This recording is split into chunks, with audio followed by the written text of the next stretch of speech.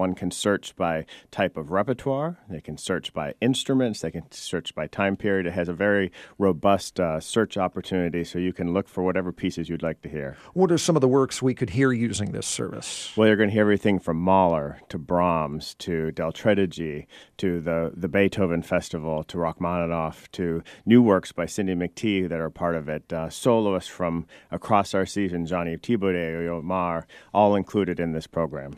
Who can use Replay, and is it a free service? Well, the great thing about this service is it's available to every donor of the DSO for just $50. So if you're a $50 member to the Detroit Symphony Orchestra, a very modest contribution, you can get free access to all of this recorded material.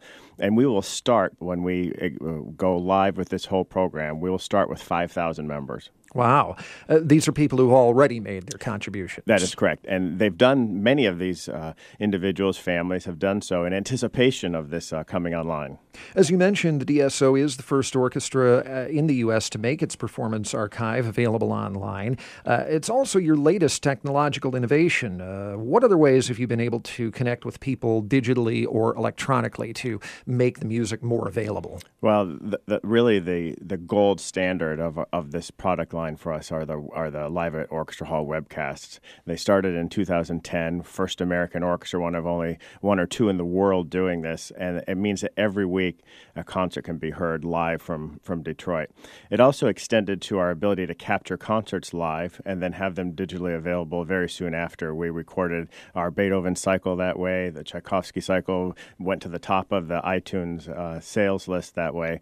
You can watch concerts on your digital PDA, your iPhone or your Android system, or your iPad, which is also a unique product line. So we have tried to push the envelope in making the concert experience live up to our own motto of being the most accessible orchestra on the planet, so that you can come to downtown Detroit, which we want you to do, but you can also tune in from your up north cabin and watch concerts live or on the replay series. Why is it so important for the DSO to keep up with technology and be ahead of other ensembles that way? There will be always the opportunity to come together and enjoy concert live together, because that's part of the experience, the community.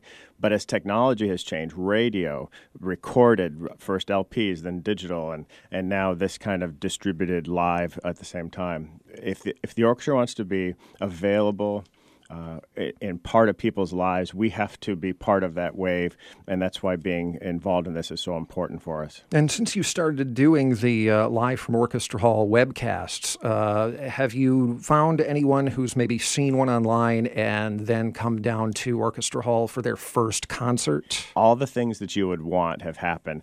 People have tuned in and heard the DSO for the first time, never having heard it before.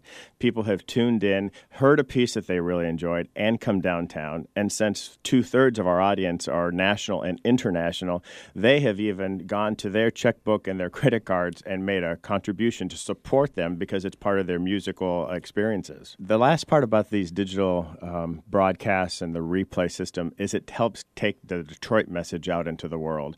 This isn't just about the Detroit Symphony Orchestra, although it starts with that. We also use it as an opportunity to boldly talk about the renaissance that's happening here and be quite proud about it.